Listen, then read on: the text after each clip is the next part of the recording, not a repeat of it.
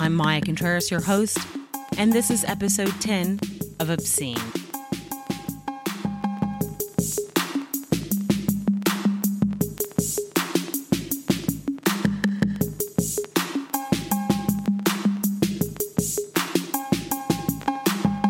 According to Jack Holland, author of A Brief History of Misogyny, the first known public protests, organized entirely by women, took place in 205 BC after Rome passed the Oppian Laws. These laws limited the amount of gold a woman could possess, forbade them from wearing clothing with purple trim, as purple was associated with power and royalty, and banned them from riding in carriages within a mile of Roman country towns, with a few religious exceptions. So, to sum up, these laws didn't want women to have too much money, to look like they had too much power, and dictated their travel. When it looked like the women's protests were going to result in the banishment of these laws, Cato the Elder, who was a more articulate Rush Limbaugh of his day, wasn't having it. It was then he went to the Senate floor and delivered this pernicious speech. If every married man had been concerned to ensure that his own wife looked up to him and respected his rightful position as her husband, we should not have half this trouble with women in mass. Instead, women have become so powerful that our independence has been lost in our own homes, and now is being trampled and stamped underfoot in public. We have failed to retrain them as individuals, and now they have combined to reduce us to our present panic. It made me blush to push my way through positive regiments of women a few minutes ago in order to get here. My respect for the position and modesty of them as individuals, a respect I do not feel for them as a mob, prevented my doing anything as counsel which would suggest the use of force. Otherwise, I should have said to them, "What do you mean by rushing out in public in this unprecedented fashion, blocking the streets and shouting out to men who are not your husbands? Could you have not asked your questions at home and asked them of your husbands? Woman is a violent and uncontrolled animal, and it is no good giving her the reins and expecting her not to kick over the traces. No, you have to keep the reins firmly in your own hands. Suppose you allow them to acquire or to extort one right after another, and in the end, to achieve complete equality with men. Do you think you'll find them bearable? Nonsense. Once they have achieved equality, they will be your masters." Well, tell us how you really feel, Cato. The essence of Cato's speech, full of fear and want of control, is no doubt the subtext of these abortion bans currently proliferating around the United States. It will take, as Cato feared, a positive regiment of women to dismantle these systemic oppressions. Luckily, with leaders like Sister Song's Jaleesa Jackson, activist, scholar, and reproductive justice advocate, we are well on our way.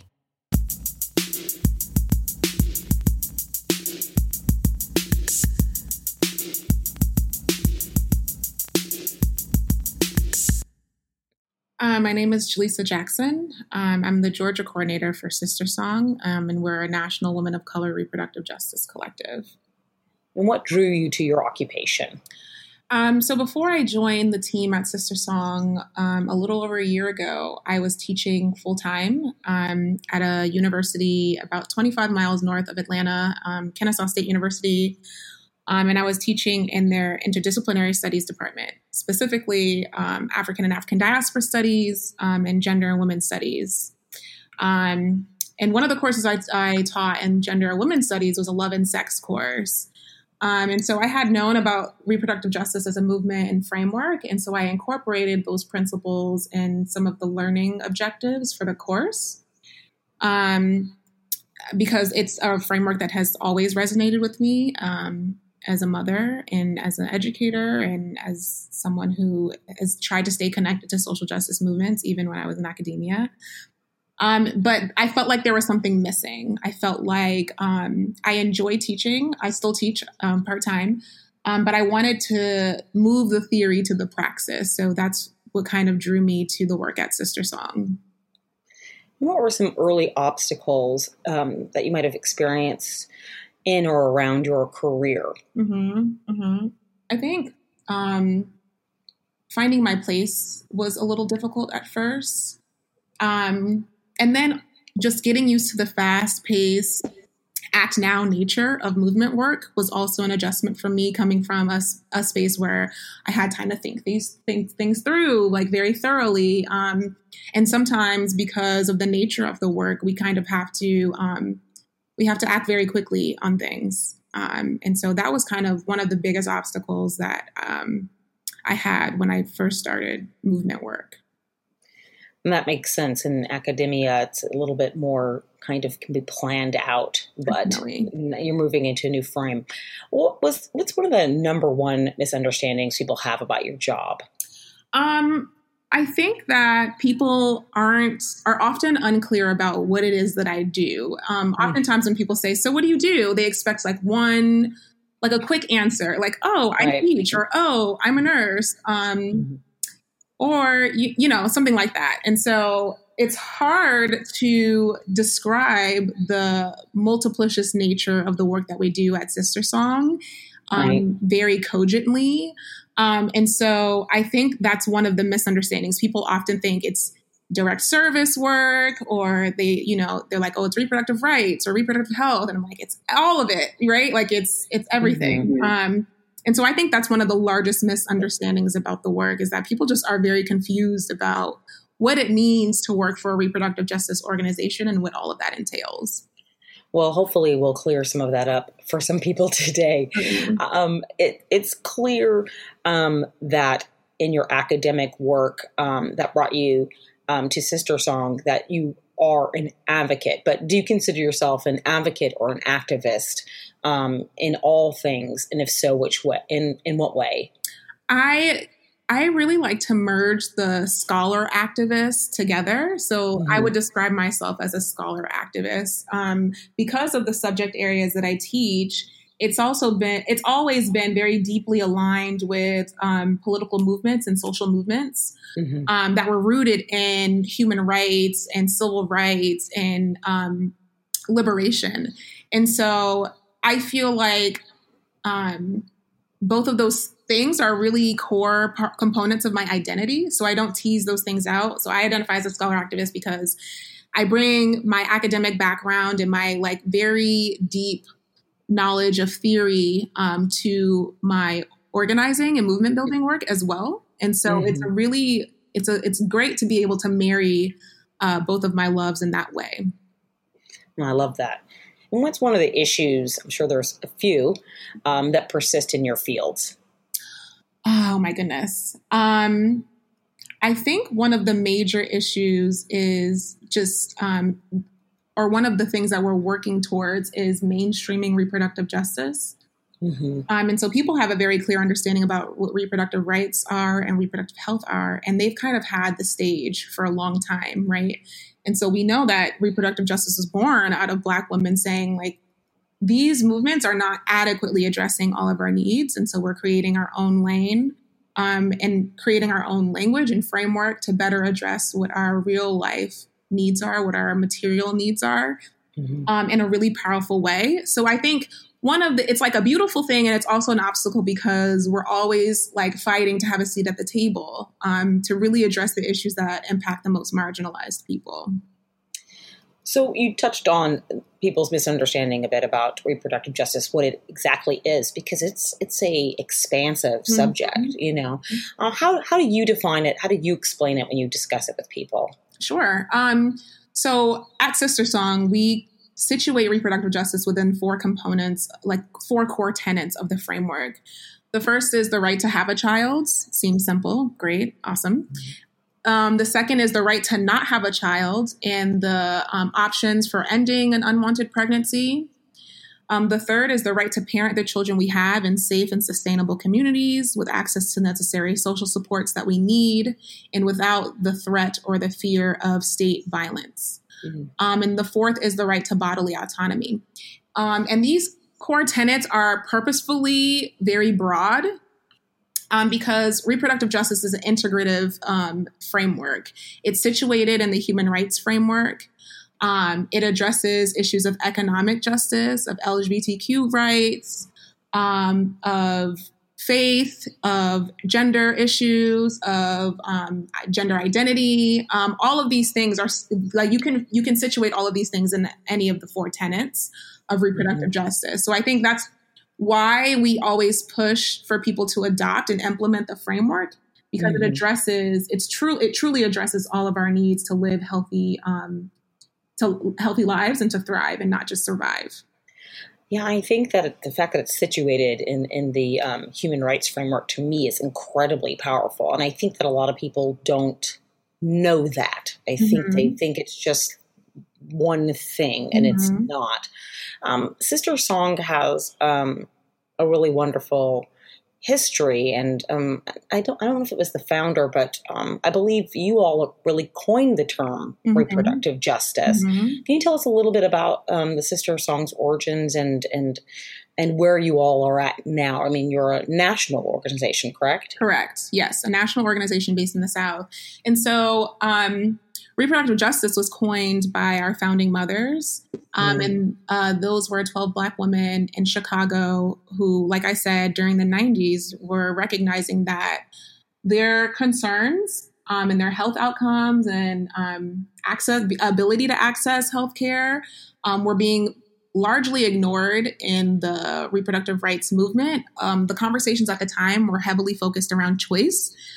And we're like, well, before we even get to choice, we need to talk about access. And so we created this framework that addressed barriers to accessing comprehensive healthcare, not just reproductive healthcare, but all the healthcare that we need to live healthy lives. And so this term was coined in 1994. Sister Song was founded in 1997. And so we were initially created to serve like 4 mini communities. These communities were Black communities, Latinx communities, Indigenous communities. I'm missing Asian AAPI communities. And so we wanted for it to truly be an intersectional framework. And at the time, it did center Black women in a very particular way. Given the fact that it was born in the U.S. and there's a long legacy of racism and sexism that has disproportionately impacted Black women, but also recognizing that women of color have been impacted by racist and sexist policies for a long time now. So we wanted to make sure that the framework was expansive enough to address those needs and that we can see each other's lived experiences and each other's. So we could see the experiences of Latinx folks and be like, and say like, oh, like these are ways in which our experiences overlap. There are ways in which our experiences are different. But we realize that we need to center the most marginalized to truly liberate all of us. And so that's kind of how Sister Song was born. It's changed over time, specifically because early on, reproductive justice was very womb-centered. It was founded by cis Black women. Right. And so we recognize the need to expand our language to be more inclusive of the folks that we're advocating for, right? If we're centering the most marginalized, what does that mean when we talk about the health outcomes of Black trans women? Are we making sure our language is accessible? Are we making sure that we have a pipeline for them to be leaders in our movement? So that was really important. And also one of the reasons why the fourth tenet, the right to bodily autonomy was created, to be more inclusive and affirmative of different ways and people show up in this work and show up in their lives and how they identify. And I want to get into language in a moment, but first I want to get into some of the public's perception or misunderstanding. I'm seeing more misunderstandings about some of the abortion bans and bills that are happening right now. I mean, to me, it's purposely confusing. Absolutely. So what would you want to clear up about just some of the ones that are being proposed this year? We've seen for years that Republicans have been trying to, and some Democrats in the past too, have been trying to chip away at rights. What have these abortion bans and bills, what do they mean right now? So as you said, there's a lot of misunderstanding about the bills. I think one of the primary misunderstandings is that it's the exact same bill across the South, and there are nuances that are specific to different states. So while Georgia may have exceptions for rape and incest, Alabama does not. Mm-hmm. And while Georgia is kind of redefining personhood in a very unconstitutional way, other states that are implementing an abortion ban may not be doing that same thing. And so just understanding that there's nuances and that some of these nuances are state specific. That's one thing. The other thing is that when the bills go into effect, and I think one of the interesting things is that media has played a really interesting role in, I think, shaping the public's understanding about what's actually happening. And so what we've seen is that there's a number of people who think that this legislation is law already. And so people have changed their reproductive health decisions based on what they think is available to them or not. And that's what's really frightening. And the media hasn't done a very good job of highlighting that these bans, specifically in Georgia, this ban does not take into effect until January 2020. So I'm glad you brought up the media's role in this. The last, an episode before this and two before then, I've been talking to media experts, both of them women professors, one at Clark University, one at University of Oregon. And, we talked about the fact that the media is predominantly white male and predominantly run by white males. And also there just seems to be a lack of interest in getting this type of story right. So I have found I really want to protect the press. I want them to do well, especially in this time period. But it's frustrating because I see that the public is already felt like everything is illegal, that abortion is gone, that Roe versus Wade is already dismantled. So it's interesting that you said that. I was going to say as well that the way that Republicans have made their case about abortion, the way they talk about it, they act as if like abortion clinics are on every single corner on demand. And we know that can't be further from the truth. What is the reality when it comes to abortion access now? And how difficult has it already been?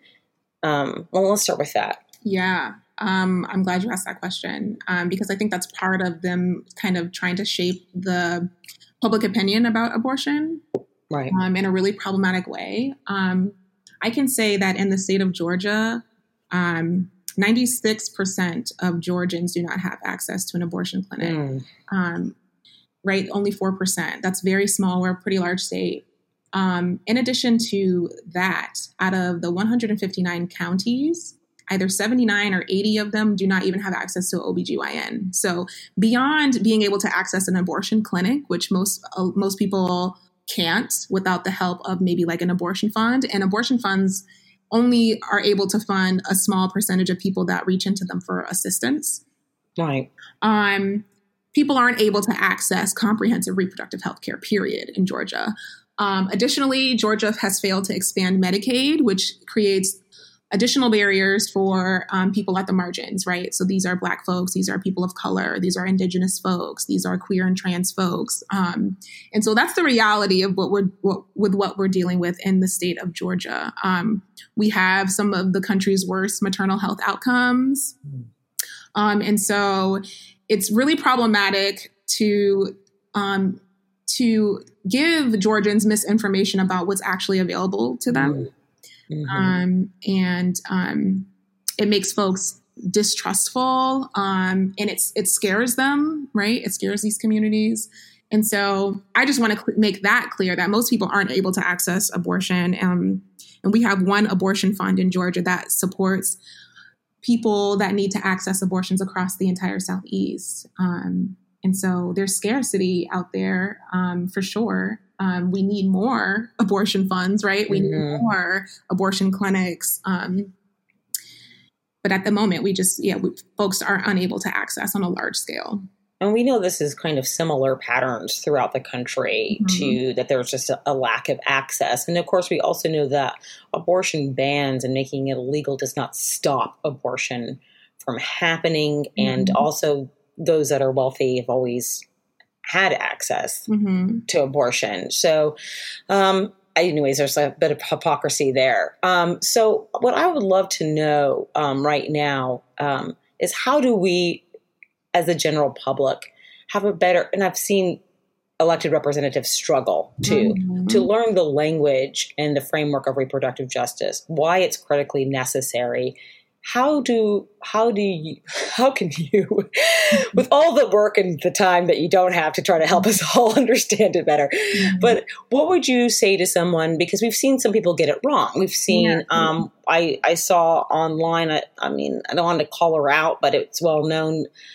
She was a well-meaning activist saying, no one wants an abortion. And I saw a presidential candidate. He also said that no one wants an abortion. And I said, well, no, some people do want an abortion. People do. Yeah. And so how do we start helping people to articulate the fact that it's not always a struggle for a woman to come up, or whoever is pregnant to come up with this language, right.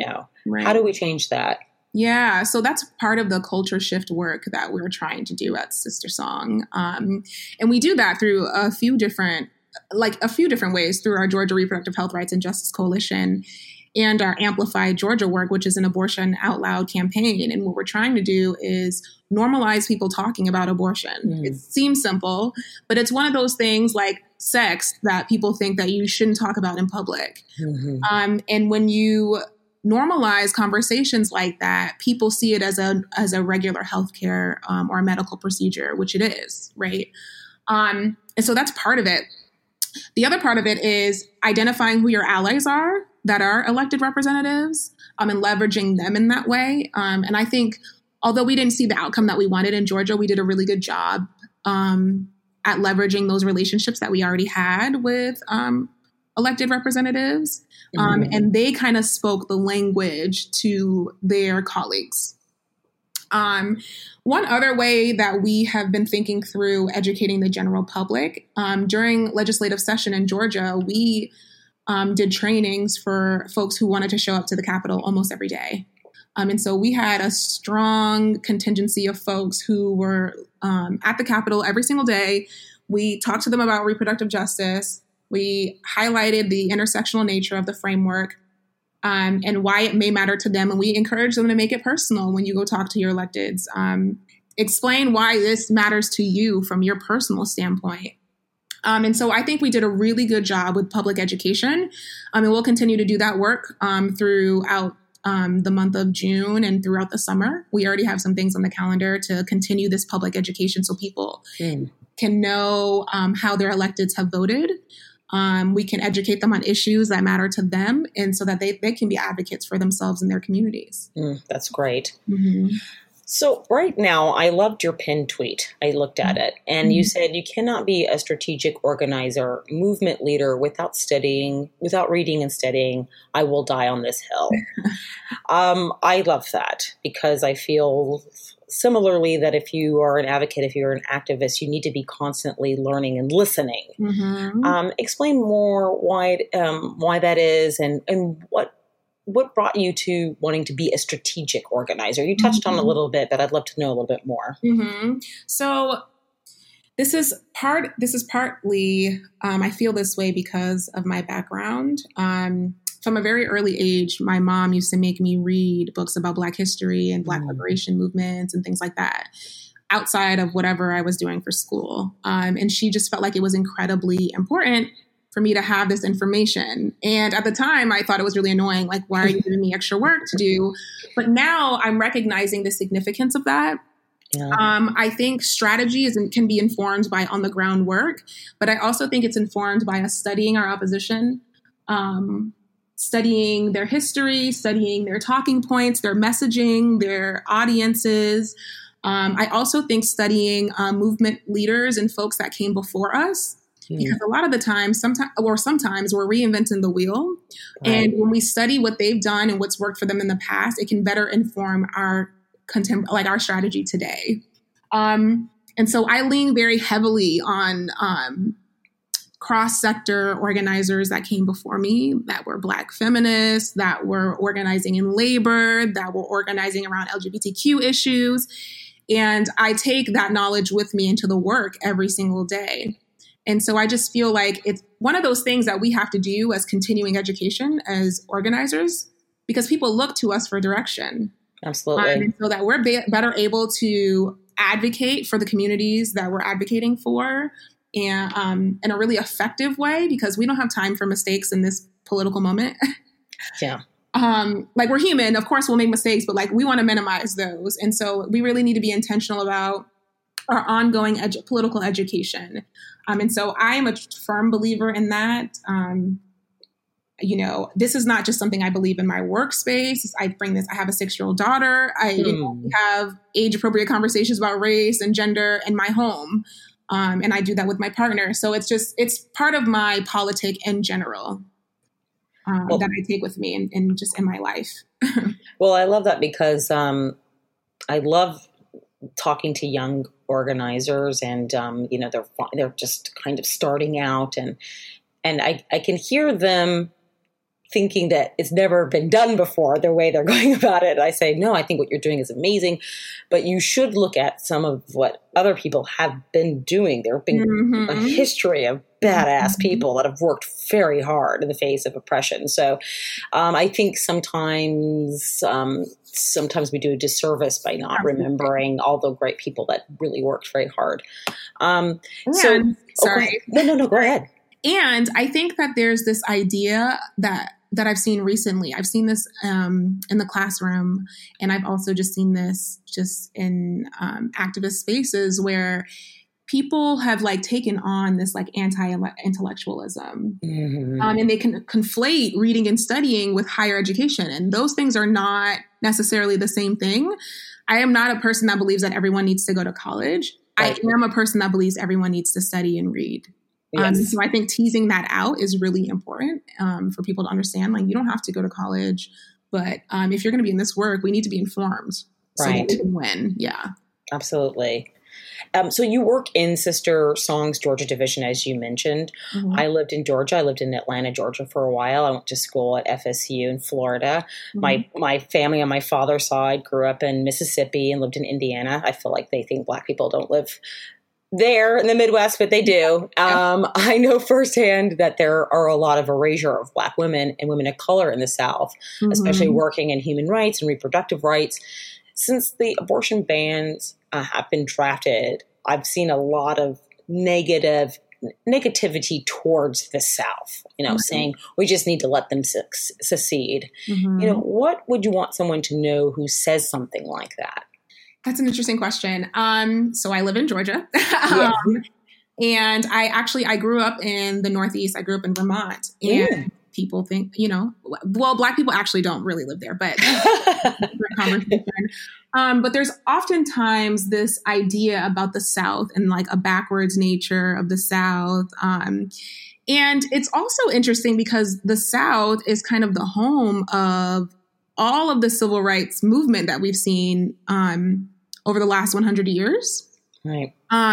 Specifically, when we think of Black liberation work and things like that. And so it's always interesting to hear the South should secede when we are kind of on the ground, eyes on the ground, and we're the ones that are taking to the streets every day and engaging our communities. And so I think instead of people having that sort of assessment, thinking about ways in which they can support the work that's happening in the South, because once the South moves, then the rest of the country moves. I also want to highlight that this is not just a Southern issue. Of course. Right. It's a nationwide issue. We have an issue.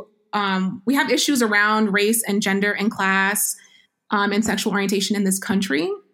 And these bans are just ways in which marginalized populations can be stripped of their rights. We see attack on trans rights all the time. We see rollbacks on healthcare all the time.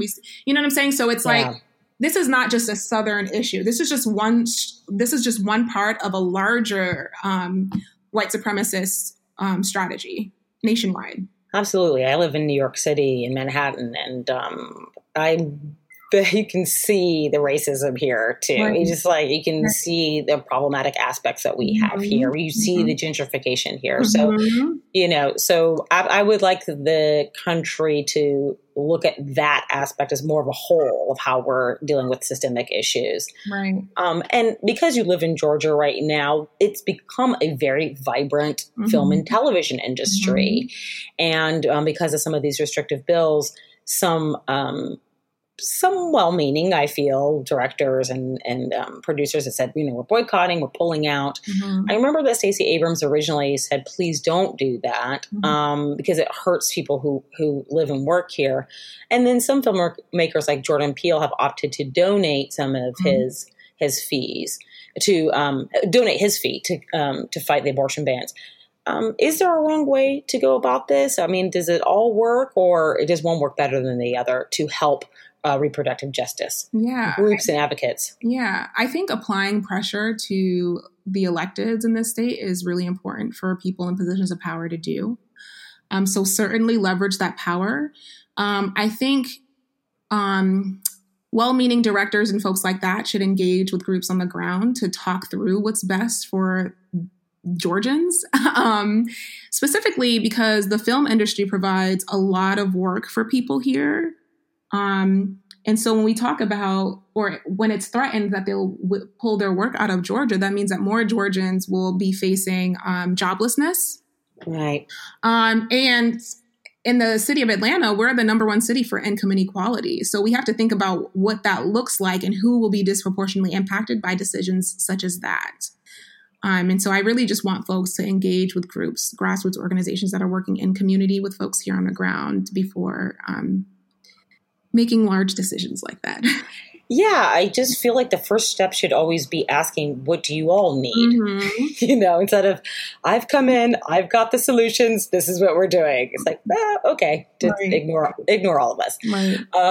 So something that I talk about a lot, all the time is voter suppression. And what worries me is that some of these abortion bans are designed to criminalize people. They're to criminalize doctors, to criminalize women who, might do their own procedure with, I'm not going to say it right, when they take a pill to, early stages. And so I read that a woman could be criminalized for doing that. So I see that this could all continue to keep Black women, people of color off the voting rolls. Right. So, Stacey Abrams has been critical in discussing voter suppression. Do you see voter suppression becoming a component, I know this sounds a little strange, of reproductive justice, given the criminalization of abortion and maybe jail time and then losing voting rights? Absolutely. I think one of the human rights is like the right to self-determination. And when you can't put elected officials in, if you can't use your right to vote to put elected officials that will work for your better outcome, then that's definitely a reproductive justice issue. And so I think it's multi-pronged. One thing I'm thinking about is this criminalization aspect of it. Women of color are the largest growing prison population worldwide. And so I'm thinking about ways in which we're seeing this sort of rollback of a lot of human rights and civil rights gains that we've seen over the last 50 to 100 years. I'm thinking about our ever-growing prison population. And so when you make abortion criminal, that means that because people will continue to have self-managed abortions, right? Right. They don't want to be pregnant. They don't want to be parents, and they have a right to make that decision. This is a way to continue to grow mass incarceration. Right. or it's a death sentence for people, right? So if Black women are 3 to 4 times more likely to die, you either risk criminalization or you risk death by continuing to carrying your pregnancy to term. So like you're really in a you're in a lose-lose situation if those are your options. And we think that people need to have options, and the way in which we can make sure that people have options is by electing people that will work towards that. And so absolutely voter suppression is a reproductive justice issue. Speaking of elections, we have 2020 coming up soon. There's going to be, it's not just about the presidential election, right? You know, we're going to have to concentrate on Senate because the Senate's the one that appoints judges. It's a big thing. We need, obviously, state houses are critical for the work that they do. Governors who are signing these bills into law or not. So it's not just the presidents that I'm thinking about. But have you started to see these presidential candidates proposing policies or starting to have fruitful discussions about reproductive justice and communities of color? Or I'm not asking for you to endorse anybody, but have you seen anybody talk who's the closest to kind of getting it right on this subject? Oh, goodness. I think we're very far from getting it right. Okay. And also we're very early on in the game, and there's so many candidates at the moment. Yeah. I've just been kind of really focusing my efforts on state level and local level organizing and making sure that we have elected officials at the state level that will protect our human rights. And so that's kind of where we see people falling off as it relates to their engagement. People tend to be incredibly engaged in the presidential elections. They're less engaged at the state level. And we're seeing we're seeing the ramifications of voter suppression in Georgia, to be clear.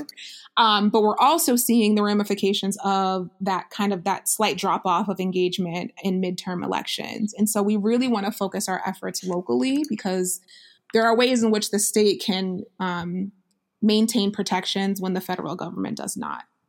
And I want always people to understand that. The last episode we talked about there's 500,000 seats that you can vote for in the United States, and every single one of them plays an important role. And I am not a fan of the fact that every 4 years we're like, oh, let's pick this one person. We're just like, no, there's so many other seats. But what would you like to see out of some policy that would be coming out from a federal level? Like just some basic touchstone ideas and policy that would make you feel like, okay, this person is on the right track. Yeah. It would have to be policy that went beyond reproductive health care. It would have to be a federal mandatory living wage. Love that. As you like to call it. And I'm dreaming a little bit, right? It would have to be a reproductive justice living wage, which is more than the $15 an hour that has been proposed. I always think that's ridiculous. That's not a living wage. Right. In Georgia, our state minimum wage is $5.15 an hour. Yeah, it's insane. Yeah. And it's with the heavy gentrification that's happening in Atlanta right now, I don't even know how people are maintaining. They're incredibly resilient, but people shouldn't have to be resilient in that way. So it would be at the intersection of protecting rights of LGBTQ plus folks. It would be having a reproductive justice living wage. It would protect, we wouldn't see these religious refusals at the federal level where jobs can discriminate on people based on their supposed religious beliefs. They wouldn't be able to weaponize their religion in that way.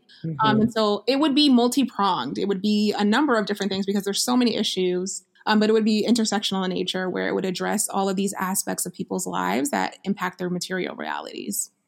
Okay, so I will tell you that out of all the policies that I've read, I have not seen that approach yet. So just letting you know. Okay. just Likewise. My 2 cents there. Right. Something that I have been worried. I'm sure everybody else is worried about it too. I was thinking about Plan B the other day, like I've taken Plan B, right? I went to college. I took Plan B. I was thinking about how, I had access to that, and I was just thinking how Trump and his administration, nothing satiates them. There's never a good enough. It's a continuation of taking rights away. So I think a lot of people see that they think Roe versus Wade is the end point for them. But do you see that as even an end point for what the Republicans are trying to do? Absolutely not. Okay. Yeah. I see the criminalization of Plan B. There's already been language out there that calls Plan B like an abortion pill, or like, like it induces abortion. So like they're already working on that language. We already see how inaccessible birth control is. And the fact that RFRA allows folks to deny coverage for that based on religious beliefs. And so I foresee the criminalization of Plan B. I foresee the criminalization of birth control if we don't act. So I don't want to be like totally optimistic. I just think I really want to emphasize the importance of people acting right now. Speaking of which, I want you to tell us if you had your druthers, if you could tell us and get everybody to snap into place, what are a few action points you'd want us to take? So it would be first with educating people in your sphere of influence. We need more people, and we need more people to understand reproductive justice as the integrative framework that it is. People need to see themselves in the framework. Like they need to know why they should care about it. And so my first thing would be to bring more people in, which we've been able to do through our Georgia Reproductive Health Rights and Justice Coalition. There have been new folks, community members that have just been activated. And so we're thinking through a plan of keeping them engaged. So it would be political education for our community. It would be educating them on how their electeds voted, whether they voted in their best interests or not. It would be increasing funding support for Black POC-led, queer and trans-led organizations that only get a very small sliver of funding to do this work. And we're the ones that are leading this work, and we're severely underfunded. So those are some of the immediate next steps. And I feel like sometimes people think that there's no amount that's too little to contribute to an organization. I think spreading the word is really important. But I think at this political moment, we need to do more than just like tweeting and Facebook posting about it. And we all have lives, and that's real. And I want to lift that up as well. But any way that people can get plugged in, I want to encourage them. If you have to email me, reach into me to figure out how to get plugged in, I encourage that. But we just want people to be active and to really take this moment seriously because our lives depends on it. Well, I'll tell them to follow you on Twitter as a first step. So you want me to so tell us what your Twitter handle is. Sure. It's at Jalessah J. So it's JALESSAHJ.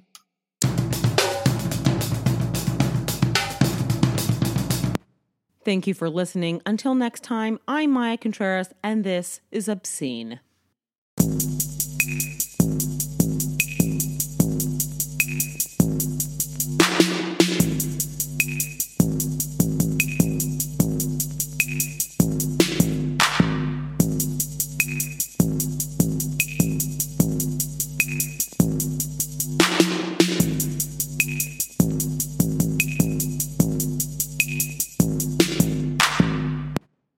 Sick of being upsold at gyms? My guy, you're currently a base member? For $90 more, I can upgrade you to our Shred membership. For $130 more, you'll be a Swole member. And for just $300 more, you'll reach Sweat Platinum. At Planet Fitness, you'll get energy without the upsell. Never pushy, always free fitness training and equipment for every workout. It's fitness that fits your budget. Join Planet Fitness for just $1 down and $10 a month. Cancel anytime. Deal ends Friday, May 10th. See Home Club for details.